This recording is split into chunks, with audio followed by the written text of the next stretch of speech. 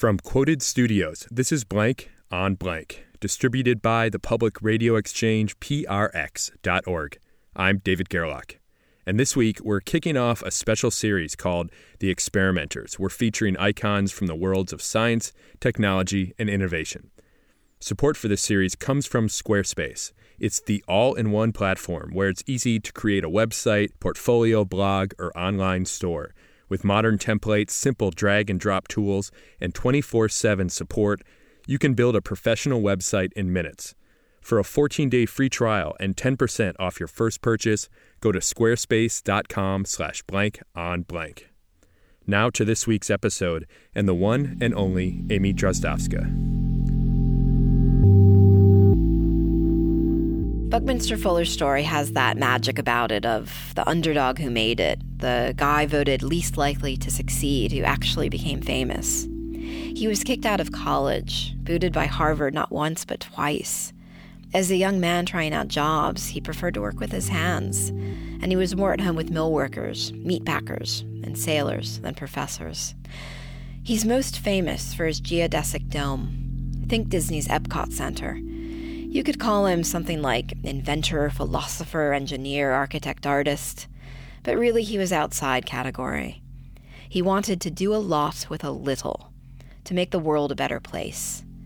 And the tape we found told us he also had his own deeper, more personal reasons for what he did. You'll hear in just a bit.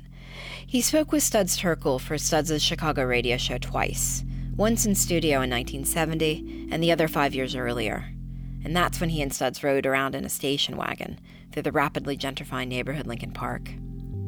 A conversation with Fuller was like running through a hedge maze. He spoke in fragments, these big ideas, endlessly around the corner from others, warm and charismatic the whole way. Studs is firmly there, both holding the reins and along for the ride, addressing him with all due respect. But as you'll hear, Buckminster Fuller wasn't too big on formalities. Here's the tape. One of the most original spirits of our time, Buckminster Fuller, sings of man's potency.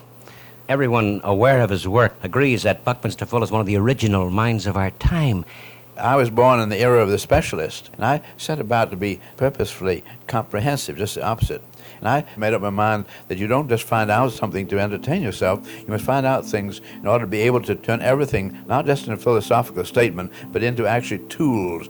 I must reorganize the environment of man, by which then greater numbers of men can prosper. That's been my main undertaking. We can turn this tape, there's no problem. There's so many questions to ask you, Mr. Fuller. You call me Bucky. Bucky. I was married in World War I. Our first child was born, and she caught the spinal meningitis and infantile paralysis. It was an awful struggle. This child lived to just before her 4th birthday, and she died in November 1922. So for 5 years, I was feeling really horribly sad about this kid. I felt that if the kind of technology that went into making a battleship and an airplane and guns had gone into, I'm sure this child had caught these things out of the environment, and I was sure that there's something wrong about our environment. In the Navy, I learned how to navigate. I used mathematics very powerfully. I learned how to calculate. I was sure things were just not being done in logical ways. In 1927, our second child was born. At that time, I had suddenly a new child after 5 years going without that little girl we loved so much. I said, I've got a chance now to look out for this new life, and I'm going to have to really rethink everything I have. I had absolutely no money, and suddenly this new child, and everybody tells you got to earn a living. I said, I think this is an absolute blinding thing. I'm either going to say you go out to make money or you're going to make sense.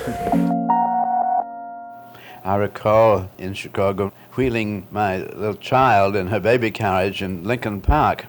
I was amazed because a little biplane went over Lincoln Park. Airplanes were not very common in those days.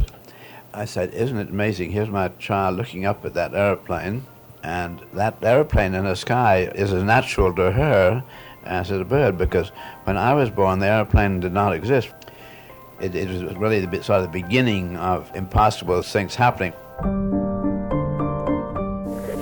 I began to feel for what really needs to be done the very biggest way. Well, I found that I couldn't improve an airplane very much. I'm not going to improve the electronics very much. There are a great many people preoccupied with that.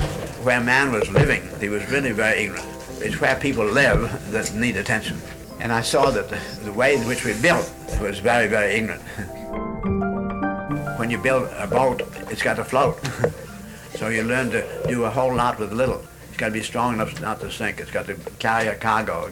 The world of building on the land was very different from the sea and the sky. So I saw, why was the difference? Because man used to build fortresses.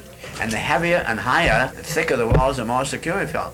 Some people think of the house as a fortress rather than a place to live. So I'm going to see what happens if I will take the kind of technology that's going on in the sea and the sky and apply it over to the land.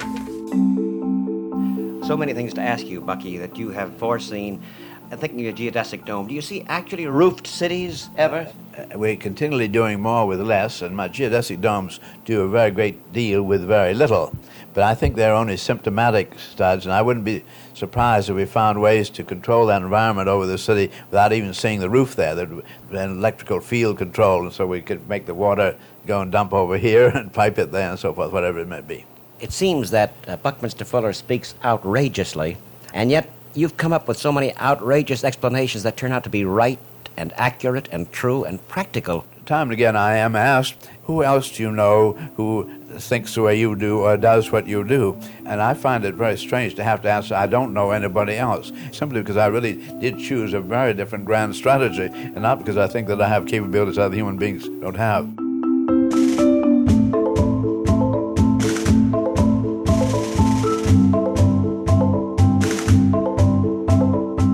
Buckminster Fuller, visionary and inventor, from Conversations with Studs Terkel in 1965 and 1970.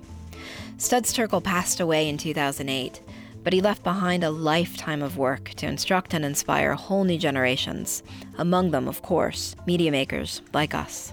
And part of this legacy are the interviews, 45 years worth, from his radio show at WFMT in Chicago. Special thanks go to the team running the Studs Terkel radio archive there. Listen to those original conversations with Buckminster Fuller, plus hundreds of others you'll want to hear at studsterkel.org. This is the first episode of our new Science and Innovation series, The Experimenters. Thanks again to Squarespace for their support. Support for this series also comes from the Alfred P. Sloan Foundation, enhancing public understanding of science, technology, and economic performance. More information at sloan.org. You can watch the animated version of this episode on our website, blankonblank.org. David Gerlach is the executive producer of Blank on Blank. This episode was produced by me, Amy Drozdowska, along with David. Follow us on Facebook, Twitter, Tumblr, and now Instagram, and learn just what we're uncovering lately in the archives. Before we go, here's one last thought on the built world, land and sky, from Buckminster Fuller. My daughter, I was wheeling the baby carriage, who had an airplane as normal in her sky, now has her daughter. And that daughter was born in New York. It was right in the flight path for the flights out of LaGuardia and Idlewild.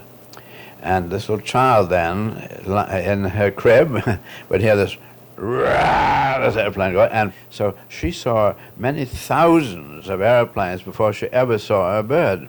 I saw the children's books that were sent to her, which were the same kind of children's book that was sent to me when I was a child. So they were farmyard. There was the barn and all the nice natural things that a child would see, the horse and the pig and the cow and the goat, sheep, rooster.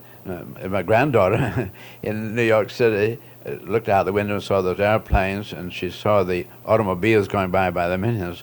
But when they gave her this farm book, she'd never seen a sheep or a cow or thing.